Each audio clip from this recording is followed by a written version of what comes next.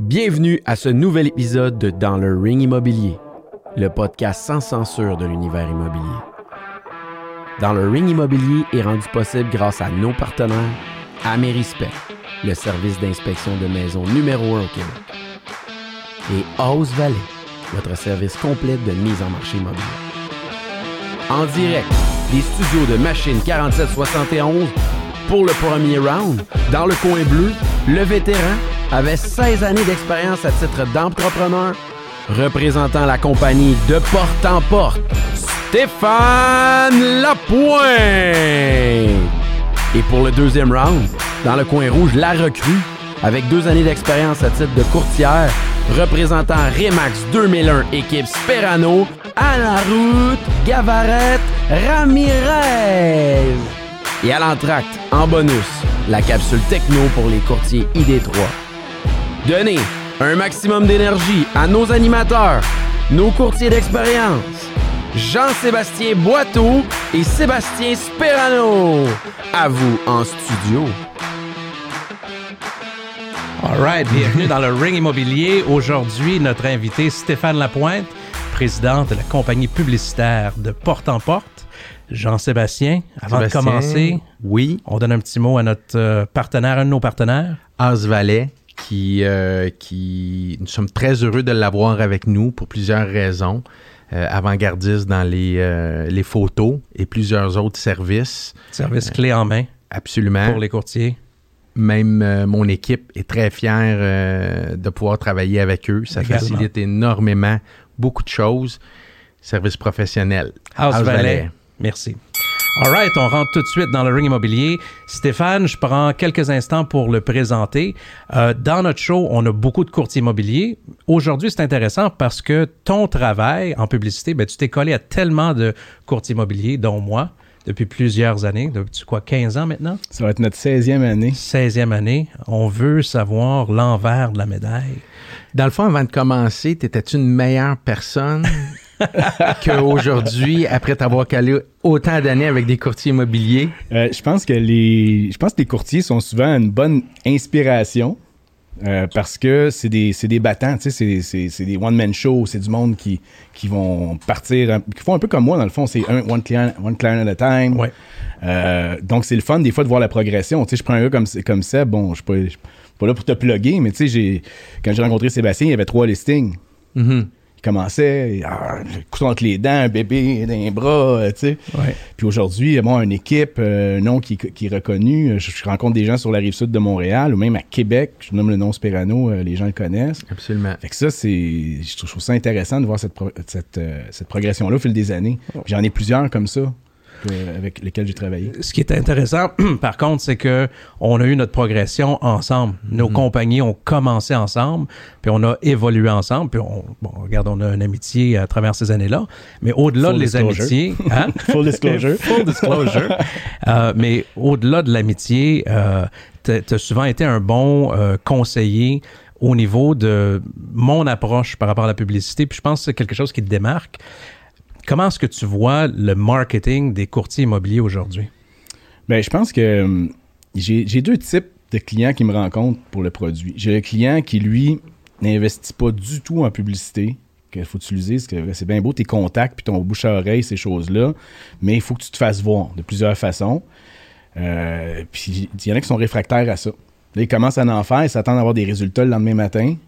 Ils ont fait une parution, puis j'ai pas eu d'appel. Non, c'est pas comme ça que ça fonctionne, mais on doit construire un branding. Puis je pense que c'est un peu ce que tu fais, toi, en étant multiplateforme, puis même un peu ce que tu fais en ce moment.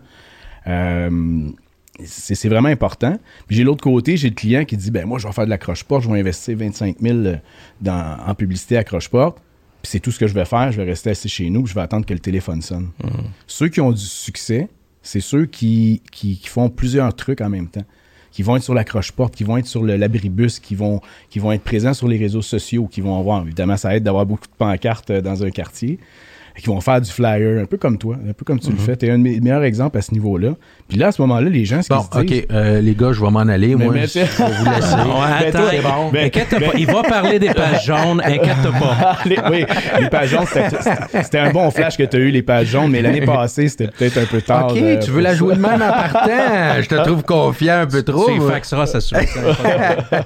Ah ouais, vous les jouez de même les deux en plus. Non, Hein? mais Jean-Sébastien, c'est la même chose. Moi, j'habite j'habite le quartier. Tu sais, on n'a pas travaillé ensemble, mais j'habite le quartier que tu développes depuis des années. Puis c'est ça, tu sais, billboard sur le bord de la 640, flyer. Non, mais j'ai pas dit ça pour que tu me renvoies l'appareil, c'est vrai. Puis ce que je m'en allais dire pour te suivre, c'est que je trouve ça le fun. Puis Sébastien est fort là-dedans. Tu sais, dans tes relations, vous êtes partis ensemble, vous travaillez ensemble depuis autant d'années, puis on voit la complicité. Ceci étant dit, je trouve ça aussi paradoxal, ce que tu expliques, parce que tu es à éduquer les courtiers de part et d'autre dans leur façon de faire. Puis t'en as connu, là, des courtiers, des expériences. Mais tu sais, quand tu dis à un courtier, ben non, puis c'est tout en ton honneur, mais fais pas juste des accroche-portes. Puis dire à un courtier, ben non, c'est pas combien ça coûte, c'est combien ça rapporte. T'sais. Exactement. Mais en fait, le point, c'est que plus mon client va avoir du succès, plus je vais l'avoir longtemps. Si le client met toutes ses billes avec moi, puis je sais que ça ne sera pas suffisant pour lui donner le succès qu'il attend, ben dans un an, il va me dire, Stéphane, je ne peux pas continuer, j'ai plus d'argent. Ben oui. Ouais. C'est du court terme. Donc, ça va... C'est un tout, en fait. Ben, en fait, excuse-moi de te couper, le parallèle d'un bon courtier ou d'un bon conseiller en publicité, c'est vraiment ça, c'est prendre à cœur le besoin du client puis de le conseiller. Ça nous est déjà arrivé de conseiller un client que c'est peut-être pas le bon moment de vendre. Exact. Ou, tu sais, peut-être va chercher un refinancement, puis ça, puis ça revient toujours... je pense, beaucoup plus que qu'est-ce qu'on peut donner. Maintenant, dans ton expérience, c'est quoi un des trends que tu vois par rapport à l'image qu'un courtier... est-ce que tu vois un changement entre l'image d'un courtier aujourd'hui puis v'là 15 ans? Bonne question. Mais je te dirais, est-ce qu'il y a... En fait, tu me poses la question, puis je te dirais, moi, je suis un peu old school là-dessus. Il y a des choses qui ont changé. Il y a des moyens aussi de parler plus de qu'est-ce qu'on a à offrir comme service plutôt que de mettre seulement des vendus ou des choses comme ça. Mais en même temps, ça fonctionne. J'ai beaucoup de clients qu'on revient à ces méthodes-là, puis on a plus de mouvement. Donc moi, je dis souvent aux clients, tu ne vas pas vendre une maison sur un accroche-porte, mais en même temps, je dis ça parce que de façon générale, tu ne vendras pas une maison sur un accroche-porte. Mais à tout bout de champ, j'ai un client qui me dit « Ah, ben tu vois, j'ai mis le listing, puis à cause de ça, la personne m'a appelé, puis elle a acheté la maison. » C'est de construire sa notoriété. C'est vraiment une question de notoriété. Quel que soit le message, en fait, je pense qu'il faut passer différents messages. On peut avoir un mois, par exemple, des listings. Le mois d'après, on fait une promotion. Mais l'important, en bout de ligne, c'est vraiment la notoriété puis la répétition de ce qu'on fait puis de se faire voir. La constance. Tu sais, je prends un exemple. J'ai commencé en publicité, moi, pour le comment ça s'appelait? Le Nord Info, qui est le journal local ici, dans la région. Et à un moment donné, j'arrive pour sortir du bureau. Je croise M. Brunel. Puis c'était comme si je rencontrais une célébrité. Je fais « Ah, bonjour, M. Brunel, ça va bien? » Mais en réalité, c'est parce que quand j'étais petit, quand quelqu'un appelait à la maison, il fallait que je prenne un message pour mes parents. J'écrivais les numéros, puis j'avais toujours sa face. Ben, en fait, il y avait deux faces. Il y avait comme un col roulé, puis un habit. Ah oui, je me rappelle, avec son col roulé noir. Col roulé noir, puis l'autre en chemise veston. C'était toujours ça, comme s'il était une équipe de deux, mais en même temps, c'est ça. Puis j'ai vu ça, je recevais beaucoup de publicité. Fait que toute ma jeunesse, je voyais ce gars-là toujours présent. Tu seras sur téléannonce aussi? Ouais. Oh, ouais. Une belle maison à Fabreville, piscine hors terre. Bungalow dans un beau secteur. Oui. Il devrait ramener ça à téléannonce. J'avoue que, mais honnêtement, tu vois, ça marcherait. Ouais, peut-être. On sous-estime ce genre de truc-là, mais il y a des gens qui se plugueraient là-dessus l'après-midi puis qui le regarderaient. Je pense pas que ça serait mauvais. Dans un nouveau format. Il faudrait que ça soit rafraîchi, exact. Ouais. Mais je pense que on pourrait le jazzer pour le 2022. Quand tu dis le jazzer, c'est on met du saxophone. Careless Whisper, c'est ça. OK, les gars, vous êtes trop en forme pour moi. On va passer à une autre question. Nice. Qu'est-ce que tu dis à un courtier qui commence puis qui n'a pas vraiment de budget puis qui veut prendre du galon au niveau notoriété? Bien, la beauté de la chose, c'est que mon produit, l'accroche-porte, a été créé justement pour ça. L'idée, c'est que tu veux faire un accroche-porte tout seul dans un secteur de 15 000 portes. Tu sais, tu regardes un budget d'à peu près 4 à 5 000 $. Tu le sais, tu as tellement fait d'envois postaux, ces choses-là. Moi, l'idée que j'ai eue de départ, pourquoi j'ai créé ce produit-là, c'est que, justement, le prix était un enjeu. Puis en parlant avec des imprimeurs, en parlant de format, ils me disent, le format, c'est pas vraiment l'importance rendue dans ces quantités-là. Puis le gros du coup, c'est la distribution. Fait qu'en faisant un plus grand carton, puis en séparant la facture en plusieurs annonceurs, ça revient beaucoup moins cher. Fait que c'est sûr que le client, le courtier qui commence, je vais lui vendre un plus petit format, mais toujours avec la répétition. Je vais dire, fais-moi pas une annonce comme Sébastien fait après 15 ans de carrière, qui va prendre le côté complet, puis qui va le faire, il va se permettre de le faire à tous les mois. Tu commences, fais quand même tous les mois, mais plus petit. On va minimiser le message, on va faire des choix un petit peu plus précis sur qu'est-ce qu'on a à dire. Donc graduellement, le nouveau courtier, puis c'est une belle passe à la palette pour les courtiers qui commencent puis qui nous écoutent, mais plus loin que ça, moi, je vais renchérir en disant, oui, c'est une super bonne idée, puis ça va suivre le porte-à-porte pour pouvoir dire aux gens, avez-vous vu mon accroche-porte, puis donner une raison que les gens aient une conversation avec le courtier. C'est toujours une combinaison de différents éléments. François Mackay en parle souvent. Une erreur que des courtiers peut-être intermédiaires, je pourrais dire que j'ai vu, c'est qu'à un moment donné, tu fais une certaine genre de publicité, tu as un certain succès, puis là, tu arrêtes cette publicité-là pour aller faire d'autres choses. Frank, il a toujours dit, tu as quelque chose qui fonctionne, mets une clôture alentour, fais d'autres choses, mais lâche pas qu'est-ce qui a commencé. Puis, tu sais, pour revenir, autant qu'on fait différents types de médias, puis des événements, puis du communautaire, puis ainsi de suite, c'est toujours back to basics. Puis ça vient appuyer ce que tu as dit, c'est-à-dire appuyer le courtier sur le terrain. Quand tu te présentes, tu as quelque chose dans les mains, ils t'ont déjà vu. C'est super important. Là. Francis Lavoie l'avait bien mentionné au départ, il avait fait des porte-à-porte, porte-à-porte. Je pense pas qu'il regrette, au contraire, il a bâti sa notoriété, ça lui a coûté du temps, mais quand tu commences, c'est l'investissement que tu peux donner le plus, et ce que Stéphane propose, je trouve que c'est une belle alternative. Ouais. D'ailleurs, François et M. Lavoie sont des clients chez nous, mais je dirais que j'ai une nouvelle cliente qu'on a eue en fin d'année, l'année dernière, une nouvelle courtière à Varennes. Elle, son secteur n'était pas disponible pour un courtier. Ce qu'on a fait, elle a pris un individuel, elle a investi pas loin de 6 000 $ pour faire 3 parutions back-à-back. Mais pour le bien des gens qui nous écoutent, quand tu dis n'était pas disponible, ça veut dire qu'il y avait un courtier qui avait déjà... Sur mon accroche-porte à multi-annonceur, la place était prise. Mais elle dit, de toute façon, moi, je veux pas tout ton secteur, le secteur-là. Fait que c'était un gros investissement. Puis moi, je l'ai averti tout de suite. J'ai dit, écoute, c'est un gros investissement, même si c'est 3 parutions, il faut que tu le maximises. Donc, ce qu'elle a fait, puis ce qu'on lui a conseillé de faire, c'est qu'on sait quelle date ça va sortir. Tu as 7000 copies qui vont sortir à 3 semaines d'intervalle, comme ça. Et tu vas te mettre sur le téléphone et tu vas en profiter pour rappeler dans les semaines qui suivent. C'est le temps là, d'aller faire d'aller relancer les gens qui sont soit des expirés ou des choses comme ça, parce qu'ils ont vu ta tête sur leur porte. Tu peux même le mentionner. Avez-vous vu ma publicité que je vous ai envoyée? C'était très bien fait aussi, sa publicité. Là, comment c'était? Votre maison est vendue. J'ai bien aimé le concept. Sur le côté de la croche-porte, c'est marqué « Votre maison est vendue. Appelez-moi pour connaître les détails. » Tu sais, t'arrives chez toi, puis comment ma maison est vendue? Elle n'est pas vendue. Ça, j'ai déjà fait une publicité comme ça, mais par erreur. À Saint-Eustache, un hiver, j'ai été poser une pancarte devant un listing.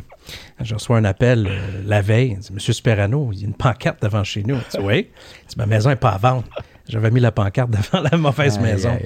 J'ai dit, écoute, c'est une nouvelle stratégie. On met la pancarte, puis après ça, on vous appelle. Puis je suis certain que s'il avait vendu, tu aurais rappelé parce qu'il va se souvenir de toi. Peut-être. Stéphane, Non, vas-y. Tu sembles... Ce que je trouve intéressant, c'est que ta palette de connaissances va au-delà de l'entrepreneur puis l'imprimerie. Je pense que tu as une bonne connaissance au niveau de la pratique immobilière. Je veux t'entendre là-dessus. T'as appris à aller au-delà de juste ta business, puis je pense qu'aujourd'hui, ça fait de toi quelqu'un qui a quand même du succès dans son entreprise à cause de ça. Bien, en fait, dans plusieurs domaines, dans l'immobilier, on va y revenir, mais en fait, ce qui est passionnant dans ce que je fais, puis ce qui fait que j'ai du succès aussi, c'est que moi, j'adore entendre les histoires d'entrepreneurs. Que ce soit le petit magasin de coin, la grosse compagnie de portes et fenêtres, le courtier immobilier, comment ça a commencé? Où est-ce que tu veux t'en aller? Fait que je m'intéresse beaucoup à ce que mes clients, mes futurs clients ou mes clients existants veulent faire. Fait qu'on vient un peu rentrer dans leur business, je deviens un peu leur vice-président marketing. Donc, pour avoir la job, il faut que je sache à qui je parle. Donc, dans tous les domaines, tu sais, j'ai des petites connaissances générales dans à peu près tout. Et des bons contacts aussi, dans à peu près tous les domaines. Exactement. Puis pour toi, un courtier, c'est un vendeur ou un entrepreneur? Un courtier, c'est un accompagnateur, en fait. Tu sais, tu pourrais être un excellent vendeur. Tout ce que ça va faire, c'est que tu vas être peut-être plus efficace pour closer le deal du listing en tant que tel. Tu sais, il y a des agents vraiment inscripteurs. Eux autres, c'est inscrit. Mais après ça, désolé pour après ça, ben on laisse un peu le client s'occuper de ses affaires. On en connaît, là, tu sais, qui ont beaucoup de succès. C'est un peu comme on veut ça. des noms. J'aimerais pas de nom. D'un coup, j'aurais un contrat. C'est ça. Ça en vient, je vais pas fermer de porte. Mais je vois ça beaucoup, en fait. Puis je le vois d'amis qui font des transactions, qui me disent « Oh, mais c'est bien beau, la maison a été vendue, mais tu sais, je parlais jamais à mon courtier, je n'étais pas conseillé, il m'appelait à la dernière minute pour une visite, c'était pas structuré. » Bon, ben là, je vais vous donner la tribune, puis avec raison. Tu viens de connaître une transaction immobilière. Tu as choisi, je pense, la meilleure équipe pour te représenter, qui est l'équipe à Sébastien. J'avais pas le choix, il y a des photos de moi. Ouais. Des photos compromettantes. Justement, d'ailleurs, on va en montrer. Non, mais tu sais, dans tes attentes, dans la façon dont tu connais Sébastien, parce que c'est clair que vous êtes rendus des bons chums, avec des photos dans vos cellulaires, mais comme équipe, j'aimerais ça t'entendre sur la perception et l'expérience que tu as vécue. En fait, on a plusieurs transactions ensemble, Sébastien et moi. Ma première maison, il l'a vendue. Comment est-ce que je l'ai vendu, ta première maison? Comme un dieu. Merci. C'est Inside. Vous vous êtes parlé avant, non. Puis vous avez appris des réponses, quoi. C'est que la courtière de l'acheteur, oui. Ouais, c'est la courtière de l'acheteur qui a dit... Non, c'est sur l'achat de ma maison qu'elle a dit ça. C'est la rousse qui était de la Rive-Sud, qui n'était pas du tout dans son secteur. Puis son commentaire, ça a été « Merci, une transaction, tu as travaillé comme un dieu. » Il se l'est fait tatouer dans le bas du dos. Donc, en partant, cette transaction-là, c'était super bien passé. Oui. Vraiment bien. L'achat de ma maison aussi, on avait visité plusieurs maisons. J'avais abandonné l'idée. Finalement, à la fin, écoute, j'ai été 12 ans dans cette maison-là. Très heureux d'être dans cette maison-là.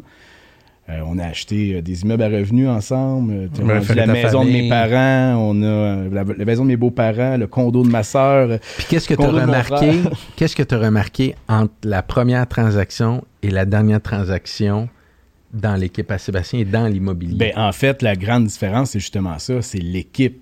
Ma première transaction, c'est Sébastien qui passait chez nous jusqu'à 11h le soir à éplucher des documents, des choses comme ça.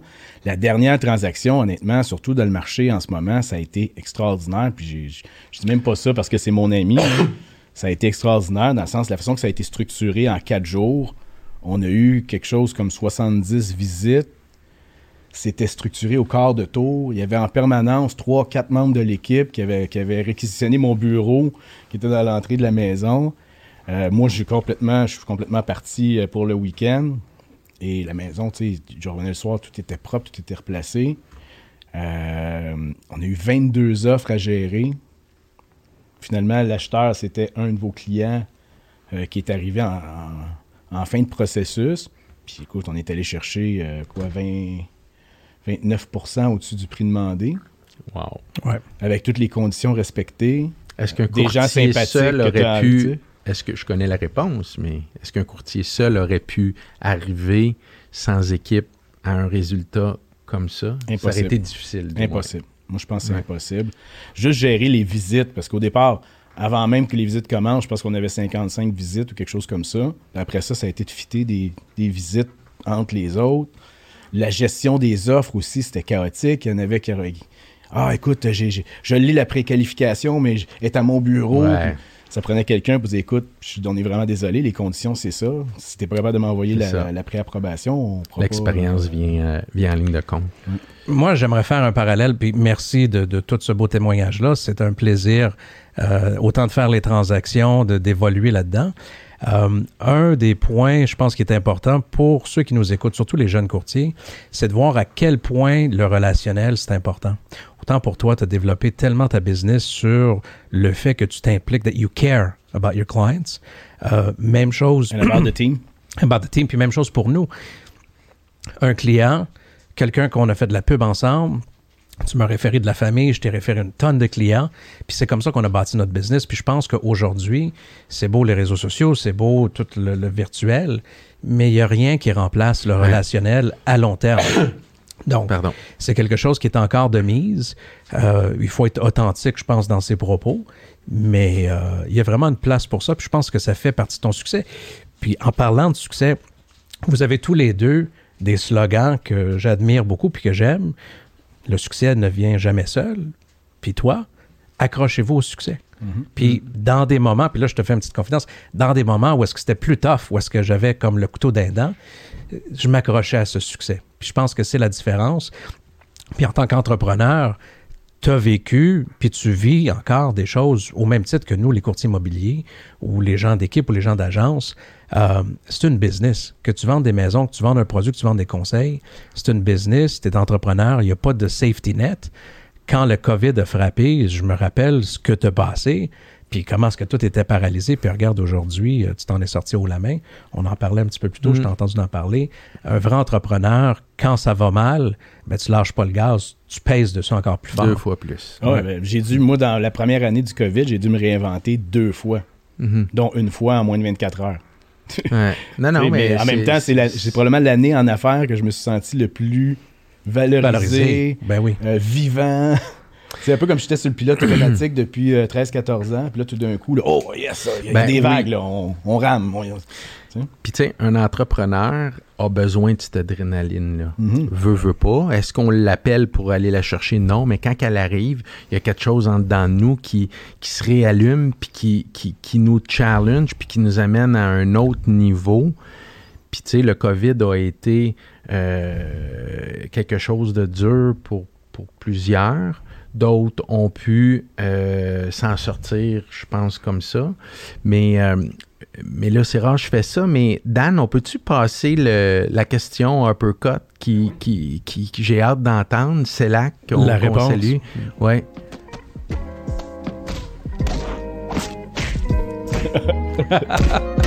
La question uppercut. Je vais prendre une gorgée d'eau. C'est quand il y a toujours un délai, en fait. Bonjour Stéphane, j'avais une question pour toi.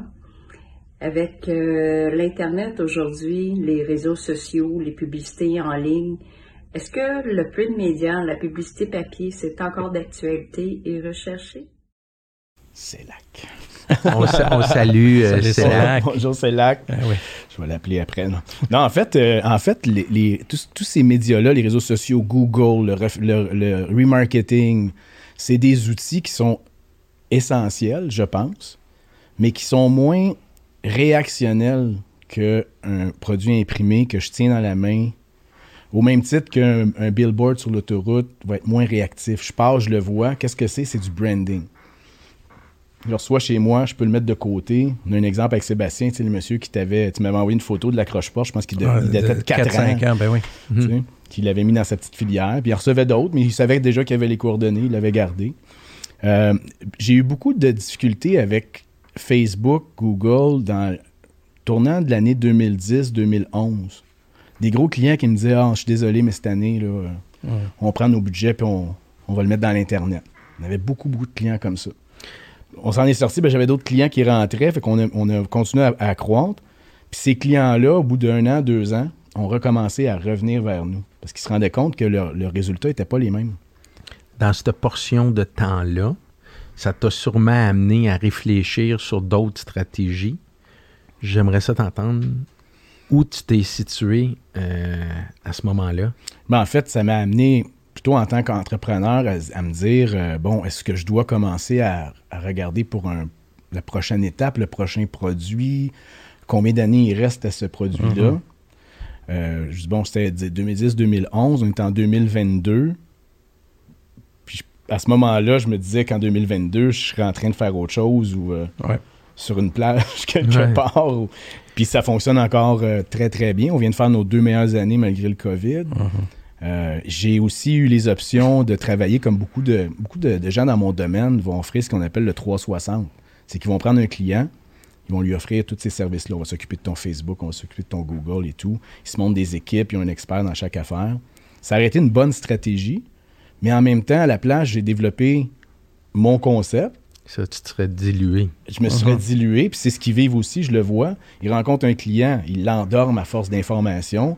Bon, ben j'ai fini de t'expliquer Facebook, donc je vais t'expliquer. Puis ces partenaires-là vendent la croche-porte aussi. Puis souvent, leurs représentants, quand ils se mettent à vendre un peu la croche-porte, ils se disent, mes clients sont contents, c'est simple à expliquer, il n'y a pas de données à n'en plus finir. Il y a une chose qui est, moi, je pense, qui est commune dans toutes les conversations qu'on a.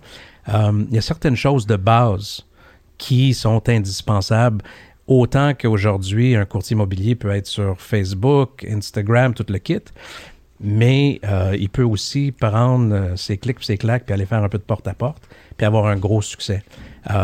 Même chose avec du mailing, même chose avec les flyers. Il y a des compagnies, on a eu notre invité d'Engel Volkers. Engel Volkers mise beaucoup sur les flyers à Montréal, à Westmount, à Outremont.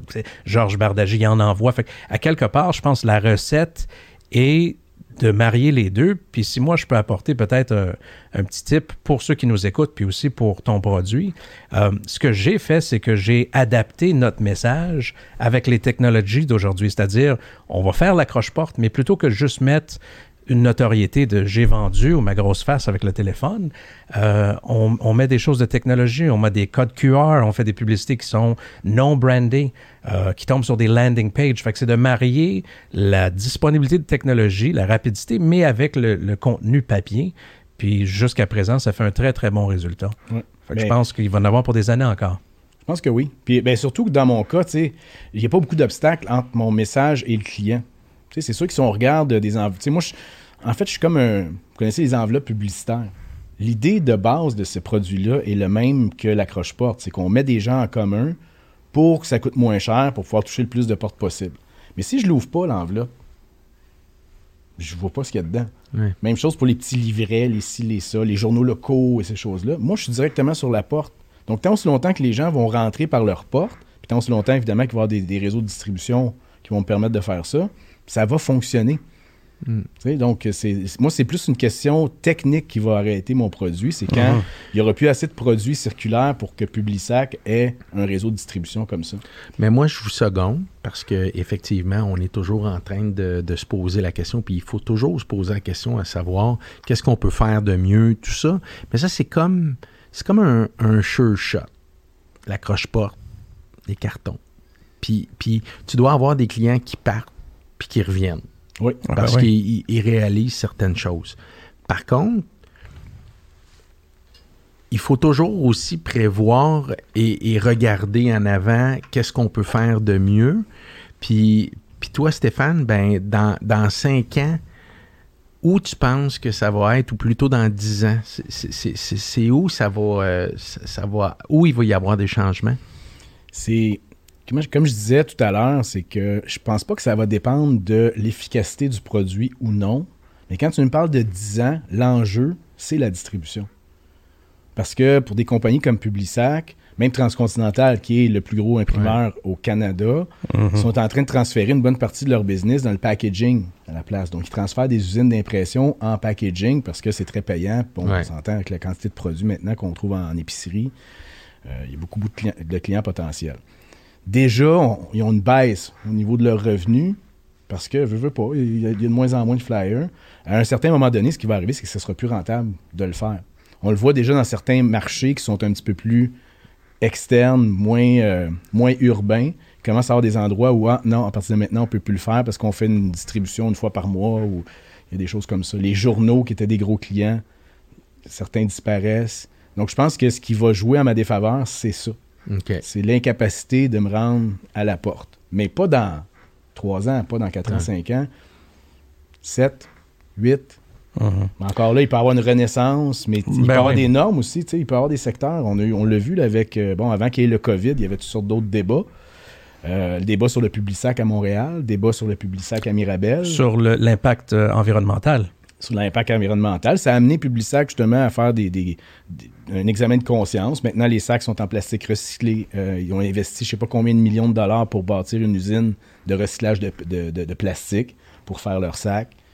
Ils ont quand même des normes assez serrées là, pour essayer d'avoir un impact le moins grand possible. En fait, si on le regarde froidement, notre cellulaire, nos messages qu'on envoie sur Facebook sont plus dommageables que le circulaire en tant que tel. Surtout qu'il n'y a pas un arbre qui est abattu pour faire un circulaire. C'est toujours les copeaux de bois, les résidus de ils vont pas prendre un arbre complet pour faire du papier. Un flyer, non. Ils vont faire des madriers qui peuvent vendre à grand prix. Puis ce qui reste autour, au lieu de le jeter ou le brûler, ils font du papier, ils font de la pâte-papier avec.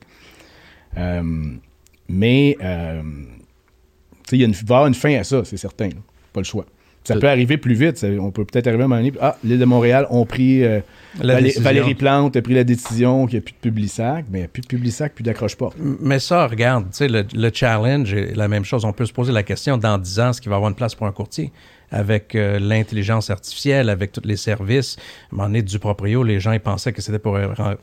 Rendu là, on s'adaptera, tu t'adapteras, puis tu trouveras une nouvelle façon. Je pense que c'est ça qui fait de toi un bon entrepreneur. Puis je pense que c'est le message qu'on veut véhiculer. C'est que là, pour le moment, c'est bon. Il faut marier les nouvelles technologies avec le back to basics. Pas être comme un autruche avec la tête dans le sable, mais en même temps, pas être défaitiste non plus. As-tu déjà pensé... Excuse-moi. En fait, tu as mentionné du proprio. Justement, je me faisais la réflexion il n'y a pas longtemps. J'ai vu passer justement quelqu'un qui vendait sa maison avec du proprio. Puis honnêtement, on n'en voit pas beaucoup depuis quelques temps. Je te dirais, c'est comme essayer de vendre un avion sur Kijiji là, en ce moment, là, avec du proprio. Là. Okay. C'est très technique. Tu as des contre-offres, des ci, des ça. Je voudrais pas être le pauvre monsieur ou madame qui... Qu'est-ce que tu fais s'il y a un particulier qui t'appelle et il dit « Moi, je veux mettre ma maison, je suis avec du proprio puis je veux faire un accroche-porte. » On va le prendre. Oui. À moins que j'ai un courtier dans le secteur qui va couvrir, mais sinon, on va le faire. Okay. Est-ce que ça t'est déjà arrivé? Je sais que ça m'est déjà arrivé, mais je me souviens pas pas pour une maison. C'était autre chose. En 16 ans, puis de je sais pas combien de millions de copies, c'est pas quelque chose qui est commun. Non. Ce qui a changé, en fait, ce que j'ai eu de nouveau dans les 2 dernières années, c'est des offres d'emploi que j'avais jamais eues.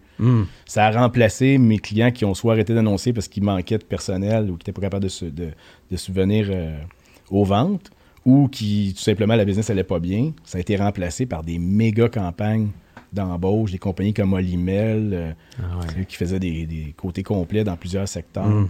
Ça, c'était un nouveau marché. Parlant d'embauche, on vit souvent des mêmes genres de challenges par rapport à développer une équipe et ainsi de suite.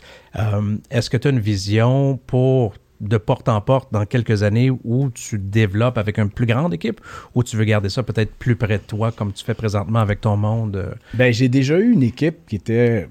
Écoute, en ce moment, j'ai 5 représentants. J'en ai déjà eu 12. À l'époque, on vendait peut-être le tiers de ce qu'on vend aujourd'hui. On est devenu plus efficace, le système est mieux établi, on a plus d'entrants. Il y a toutes sortes de raisons qui font que ça fonctionne comme ça. Mais là, au moment qu'on se parle, justement, dans cette transition-là, c'est que depuis le mois de septembre, j'ai pris une de mes représentants, je l'ai mis comme adjointe. Il s'occupe de beaucoup de choses qui me prenaient du temps, passer des commandes d'imprimerie, gérer les demandes incessantes de l'équipe Sperano.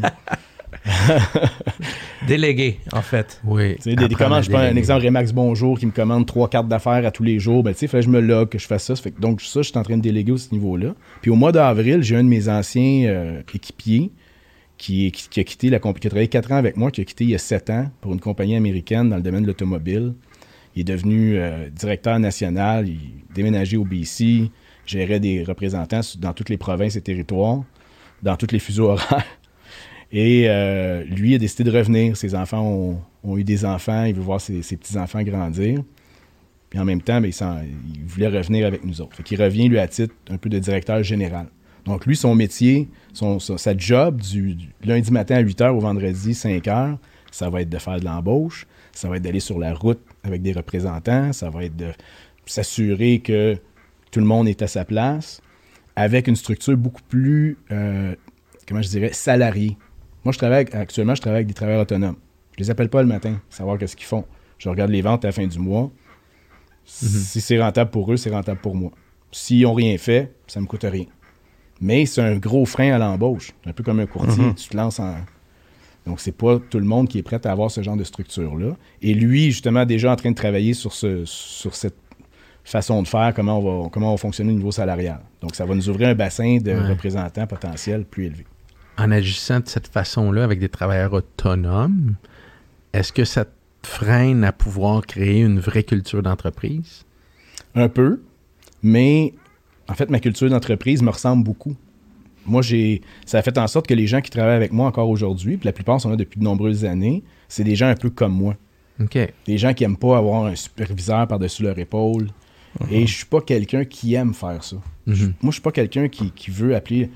Tu sais, qui appelle un représentant à 9h, puis « ta voix a l'air endormie, t'étais-tu en train de faire des appels? » Je suis pas comme ça. Puis je serais pas capable de, moi, vivre avec cette structure-là. Paul, qui est la personne qui s'en vient, lui, c'est un expert là-dedans. Il me racontait qu'il a déjà sauté dans un avion de Kelowna pour se rendre à l'île du Prince-Édouard, puis rendu à l'aéroport, appeler son représentant. « Hey, c'est quoi ta journée? Tu fais quoi? »« Ah, ben là, je m'apprêtais à aller voir tel client, tout ça. Parfait, viens me ramasser à l'aéroport. » « Ah, oui. OK, je vais être là dans 45 minutes. » Mais t'as 25 minutes, tu comprends? Il est allé voir si son représentant faisait quelque chose. C'est un peu... puis lui, il va triper à aller sur la route avec un représentant, passer 3 jours avec, closer des deals, ces choses-là. Moi, c'est moins ma force, ça. Là-dessus, il y a 2-3 parallèles, je pense, sont importants d'apporter. La première, ça me fait penser, Charles Drouin, qu'on a eu ici au Ring, qui est le propriétaire, fondateur de Prospect, m'avait offert un livre, une des fois que j'avais été le rencontrer, le E-Myth. Et le E-Myth parle de l'entrepreneur qui est bon praticien, mais qui doit apprendre à devenir un bon gestionnaire. Puis, dans cette évolution-là, qu'est-ce qui est intéressant, c'est que même après 15 ans de carrière, 20 ans de carrière, on est toujours en train de se réinventer puis de se poser des questions pour essayer de grandir. Une chose que je remarque de l'extérieur, c'est que là, tu es en train d'aller chercher pas juste du monde qui te ressemble, parce que je pense que c'est ça qui fait la force d'une équipe, c'est la variété, diversité, oui, mais la complexité, où est-ce qu'on peut aller chercher des gens qui ont différents attributs, pas juste des copies conformes de Stéphane, Sébastien ou Jean-Sébastien. Puis je pense que tu es un peu dans le même genre de processus présentement. Oui, absolument. Puis c'est drôle parce que j'en parlais tantôt avec Sébastien d'ici. Puis quand tu commences à engager des gens qui sont différents de toi, tu commences à comprendre comme entrepreneur que tu as beaucoup à apprendre puis que tu connais pas tout. Fait que quand tu commences à comprendre ça, ben si tu es quelqu'un de curieux puis quelqu'un qui veut grandir, ben c'est intéressant. C'est beaucoup plus le fun à apprendre des collègues avec qui tu es, puis tu deviens un meilleur entrepreneur. Puis pour faire un cercle complet, comme tu as mentionné au début d'une carrière d'un courtier immobilier, même chose d'un entrepreneur, tu n'as peut-être pas beaucoup de ressources financières, mais tu as du temps. Puis c'est ça ton apport. Rendu au point où est-ce que tu es rendu en tant qu'entrepreneur, où on est rendu, ben notre ressource la plus importante, c'est notre temps. Puis d'aller déléguer avec des gens compétents qui viennent combler certains besoins, nous permet de réinvestir notre temps pour faire croître la compagnie. Puis c'est là où est-ce que souvent on a nos conversations pendant nos games de backgammon, puis hey, telle idée, puis même chose, notre brainstorming. Puis c'est là qu'il y a la magie, dans le 33% qu'on peut investir dans notre compagnie. Puis moi, j'appelle ça ma forteresse. Dire que chaque coin est représenté par quelqu'un dans son domaine qui est meilleur que moi. Puis, tu sais, le succès ne vient jamais seul, mais c'est de là aussi, là, tu sais. Ouais, ben tu vas engager des gens différents de toi, ça va te sortir de ta zone de confort, ils vont t'amener des idées. Challenger. Tu sais, j'ai un rep, moi, qui travaille plus avec moi, qui a travaillé quelques années. On a implanté un truc super simple qui est un spreadsheet sur Google Sheet, qu'on appelle notre planificateur. C'est là-dedans qu'on rentre nos réservations, tous les secteurs sont là, tu es avec un client, il dit « Moi, je veux annoncer à Longueuil ». Tu vois combien d'espace il reste, c'est en temps réel. C'est un outil super niaiseux. Mais moi, je suis un dinosaure qui vend du papier, donc je connaissais pas ce produit-là. Puis on l'utilise encore aujourd'hui. Il est bonifié. C'est ça. C'est notre outil principal. Aussi niaiseux que ça, il y a 6-7 ans, ce gars-là m'a amené cette idée-là. Puis ça m'a permis d'arrêter de recevoir un appel chaque fois que quelqu'un fait une vente, puis aller le mettre dans mon fichier, gérer ça. Ça nous a automatisé. Pour faire le wrap-up de tout ça, l'impact que tu as eu dans la vie des différents entrepreneurs, des différentes compagnies. Pour toi, c'est quoi un des plus grands succès là, de ta compagnie? Le plus grand succès de ma compagnie? Bien, il y en a beaucoup, en fait. Puis justement, la réflexion que je me fais à chaque année, quand j'envoie une carte de Noël ou des choses comme ça, je remercie toujours les clients de me permettre de faire partie de leur succès. Donc, de dire, c'est quoi le plus grand succès de ma compagnie? C'est d'avoir participé au succès de tellement d'entreprises. J'ai beaucoup de clients. Je dirais, le 2/3 de mes clients sont là depuis des années. Tu sais, toi, depuis mars 2008, j'en ai beaucoup des comme ça, qui ont continué à croître avec nous autres, puis on se pose même pas la question s'ils reviennent l'année d'après. Bien, félicitations, parce que pour moi, un entrepreneur, quand il est capable de juste faire la différence avec 5 personnes au cours de sa carrière, c'est un beau succès, puis tu sais, on a le même langage. Là. Ouais. Ben, tu sais, ce qui manque, dans le fond, au succès de mon entreprise, c'est qu'on n'a jamais pu participer au succès de l'équipe Boiteau. Ça... Boum! Oh, le crochet à la fin du round. Ouais, mais lui, il fait ça à minuit moins une, là. Écoute, Stéphane, merci d'être passé. C'est bon, j'en prends note, Stéphane. C'est vrai, puis... c'est pas faute d'avoir essayé. Hein. Ben non, c'est bon, c'est bon. Jamais trop tard. Mais sincèrement, merci d'avoir fait partie de mon succès. Je pense que ta gratitude que tu as envers toute ta clientèle, ton monde, fait partie du tien. Puis merci d'être passé dans le Ring Immobilier. Toujours un plaisir. Merci beaucoup. Ça m'avait fait plaisir de te rencontrer. On va se revoir assurément, Steph. Merci. Nice. Je note. OK, messieurs, c'était super bon. On va faire le break pour la prochaine partie. Stéphane, juste garder les choses en place. Je vais venir tout déplacer après. On en a pour 1 minute, OK? Il va tripoter un petit peu. Tu veux que je le fasse avec Anna? All right, restez avec nous après la pause. Anna Ruth Gavarette-Ramirez. De la meilleure équipe de Laval, l'équipe Spirano. All right.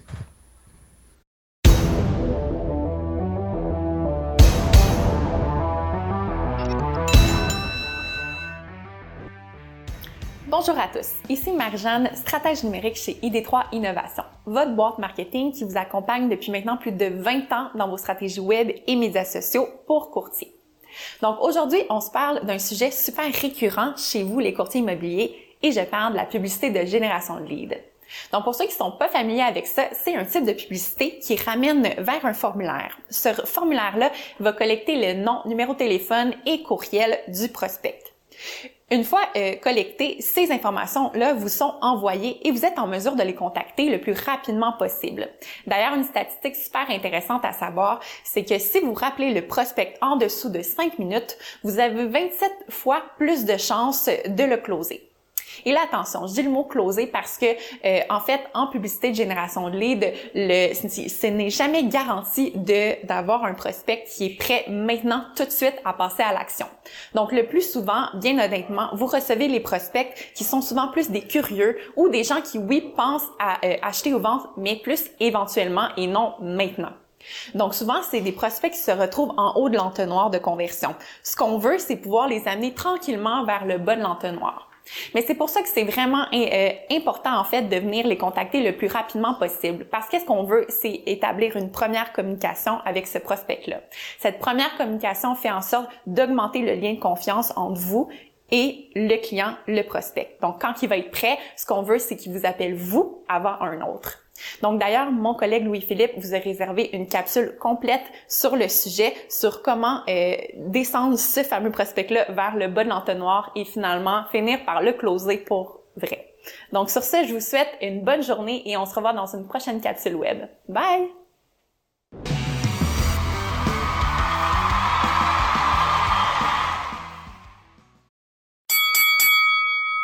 Est-ce que tu me permets de présenter Anna Ruth Gavarette-Ramirez? Oh! Bravo. Reprends-moi, s'il vous plaît. Si non, je l'ai non, pas c'était dit. parfait. Oui. Juan Sebastián de las Boitos. Bon. Hein, Là, je t'avertis, il est en feu. En feu. Hey, on est content de te recevoir. Ben merci à vous de m'avoir invité. Ben oui. Merci. Ah non, mais c'est la moindre des choses. 2 ans dans l'immobilier. 1 an à endurer. 1 an à être avec l'équipe Spirano. Exactement. Exactement. À la première ou à la deuxième proposition? Non. 1 an et quelques mois. Oui. 2 ans dans l'immobilier et tu disais au départ que ta première année, en fait, tu n'étais pas avec l'équipe puis tu n'étais pas vraiment dans l'immobilier. J'ai commencé à temps partiel. J'ai commencé en 2020. J'ai eu mon permis en janvier 2020, au début de l'année. J'avais toujours ma deuxième job. J'étais gérante dans une boutique. Puis, en fait, j'avais signé avec Remax du quartier. Là, tu sais, j'étais à temps partiel. Ensuite, il y a eu la COVID. Nous, la boutique, elle a fermé. Tu sais, je regardais un peu plus pour l'immobilier, puis je commençais à voir, tu sais, j'étais avec 2 acheteurs, c'était pas beaucoup. Ensuite, tu sais, j'ai vu que c'était pas facile. Quand, tu sais, pas que ça s'est stabilisé un peu, question COVID, mais que tout a comme réouvert, puis la vie commençait à être un peu normale. C'était rendu en été, je m'étais dit que je vais le faire à temps plein, parce que si j'ai pris mon cours, c'était pas pour rien, puis j'avais adoré le cours. Et je pense que, tu sais, l'encadrement, pour moi, c'est important. Être dans une équipe avec du monde d'expérience, c'est quelque chose que je recherchais. Donc, tu sais, j'avais déjà quelques équipes en tête, puis celle de Sperano. En fait, c'est la première équipe que j'ai rencontrée, puis j'ai eu un coup de cœur. Donc, on oublie les autres. Ben, en fait, j'ai rencontré une autre équipe avec l'approbation de Sébastien. Il m'a dit, vas-y, t'as rien à perdre. Mais tu sais, la barre était J'aime déjà... ça. Confiance, puis le meilleur conseil à un courtier. La barre était déjà haute. Donc, tu sais, à moins que l'autre courtier ait pu puis aller plus qu'est-ce qui t'a donné confiance et qui pouvait te dire que c'est aucun doute l'équipe Sperano? Quand j'ai rencontré Sébastien, j'ai rencontré l'équipe. Je ne l'ai pas rencontré individuellement. Il ne m'a pas dit, ben, tu sais, je te rencontre, puis viens nous voir par la suite, tu vas rencontrer tout le monde. On a cédulé un rendez-vous, puis c'était tout le monde ensemble. C'était un mercredi, c'est les meetings. Ouais. Donc, j'ai adoré l'énergie. Mm-hmm. Ben, en fait, vous avez une très, très belle culture d'entreprise. Et juste d'amener et de pouvoir, premier jour, premier rendez-vous, être dans l'équipe comme ça, je pense que ça parle par elle-même. C'est la meilleure façon, je pense, de démontrer qui on est, puis de voir c'est qui la personne par rapport à ça. Moi, une anecdote que j'aime raconter, c'est la première fois que j'ai rencontré Anna Ruth. Je lui ai demandé, parce que c'est sûr qu'elle est d'origine espagnole, je lui demande d'où tu viens. Je me rappelle sa réponse. De Royal Lepage. Excellence. Mais non, mais c'est intéressant ton expérience parce que beaucoup de nouveaux courtiers ont l'insécurité de commencer right on 100% dans l'immobilier, donc ils vont garder un pied dans leur autre emploi. Mais comme on disait toutes les deux tantôt, si tu fais ça, puis que tu arrives au bout de la ligne, tu dis ça fonctionne pas, c'est impossible que tu puisses te dire est-ce que je me suis donné à 100%, puis tu l'as réalisé, puis tu as fait le choix d'embarquer dans une équipe. Je pense qu'aujourd'hui, tu le regrettes pas. Non, pas du tout. En même temps, voyant beaucoup de courtiers qui commencent leur carrière, puis dans différentes étapes de leur vie, c'est pas tous des jeunes, des fois, c'est un parcours qui est tout à fait correct aussi parce que ça permet justement, comme pour toi, de voir que t'aimes le métier sans nécessairement tout lâcher du jour au lendemain. Fait que ça, souvent, je le conseille aux gens. C'est sûr que t'es mieux de te donner, t'es mieux de te lancer à 100%, puis tu peux avoir un succès fulgurant. Mais si tu as besoin de prendre le temps, puis de le faire étape par étape, c'est correct aussi. Puis je pense qu'un élément qui est important, puis qu'on travaille souvent ensemble, c'est la patience.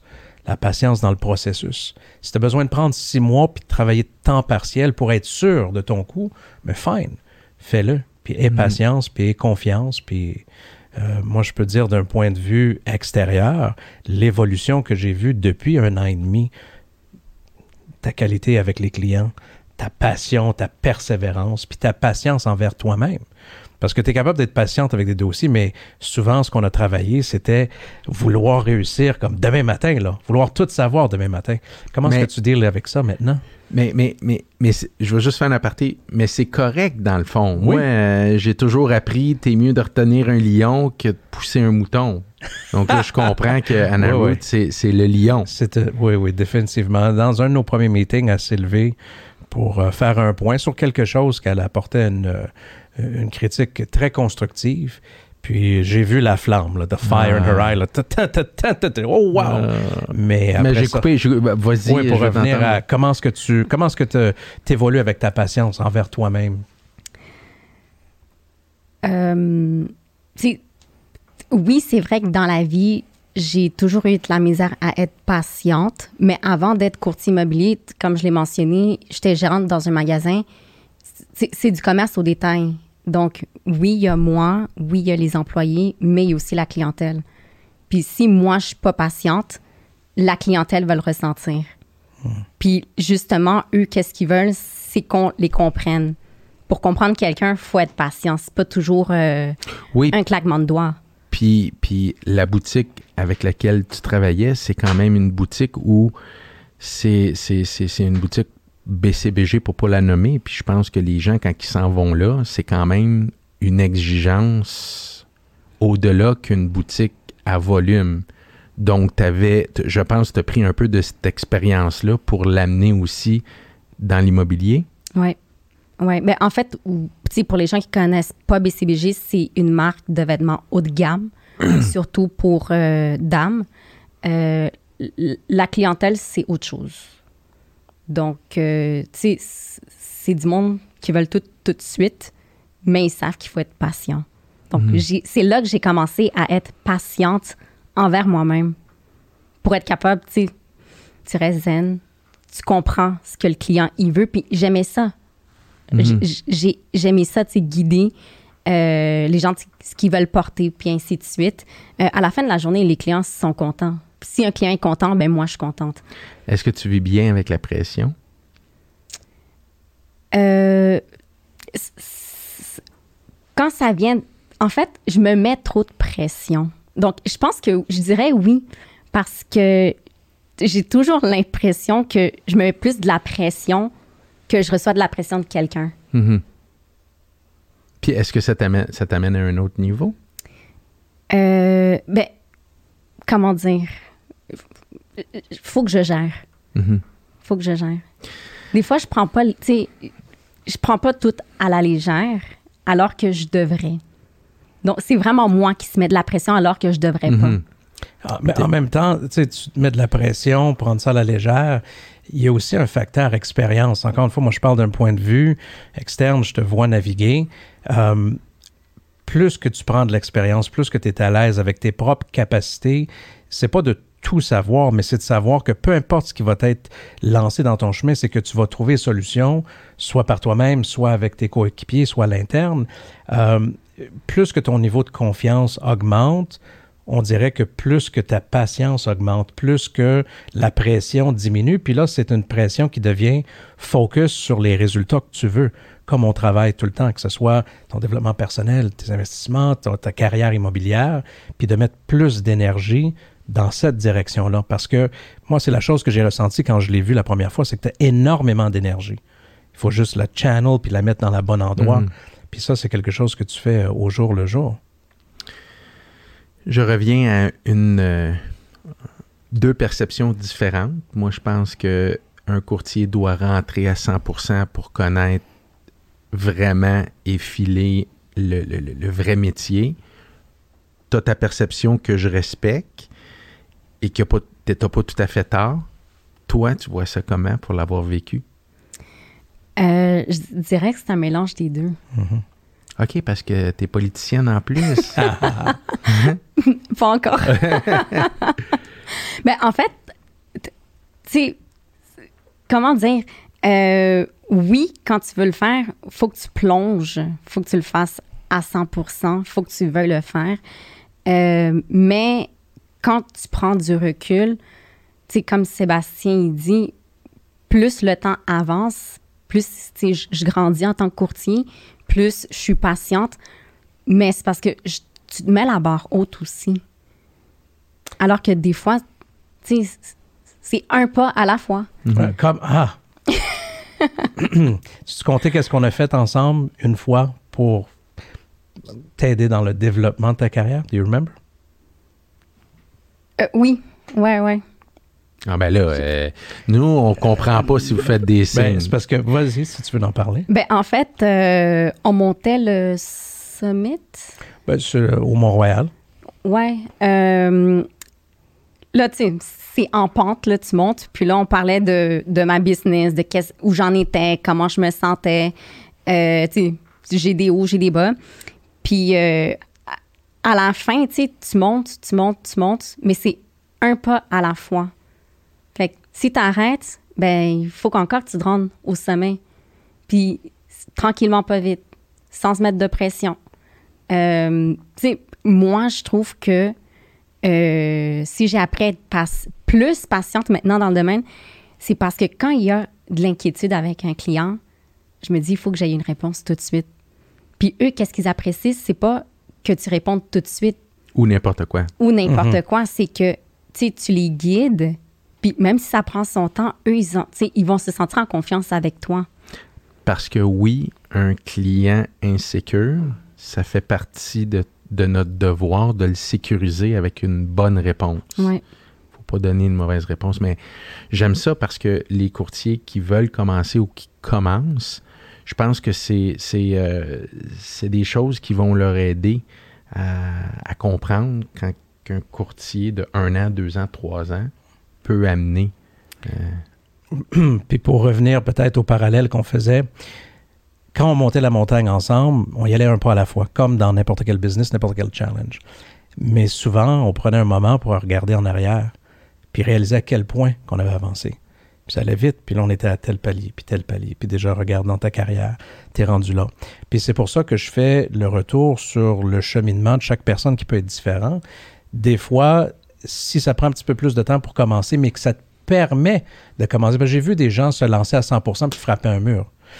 Patience dans le processus. C'est sûr que c'est un domaine, je pense, qu'on se doit d'être dedans à 100%. Si moi, j'étais un client, je voudrais que mon courtier soit full-time, pas part-time.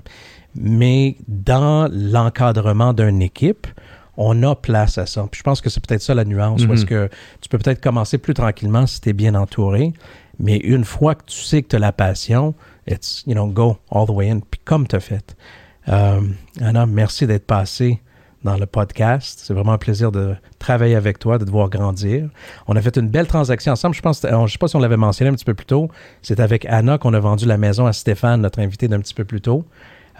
Félicitations. Merci. Parmi les 21 offres qu'on a eues ou quelque chose comme ça, c'est toi qui as su guider ton client pour la transaction. Je pense que tu as vendu aussi leur maison. Exactement. Bravo. Donc, Bravo. Des acheteurs et des vendeurs. Oui, travaille beaucoup sur le relationnel. Merci beaucoup, Anna Root. Merci à vous autres. Muchas gracias. De nada, fue un placer. Good. Anna parle français, anglais, espagnol avec l'équipe Spirale. Alors, merci d'avoir été avec nous. Cet échange a été rendu possible grâce à nos partenaires House Valley et Amerispec.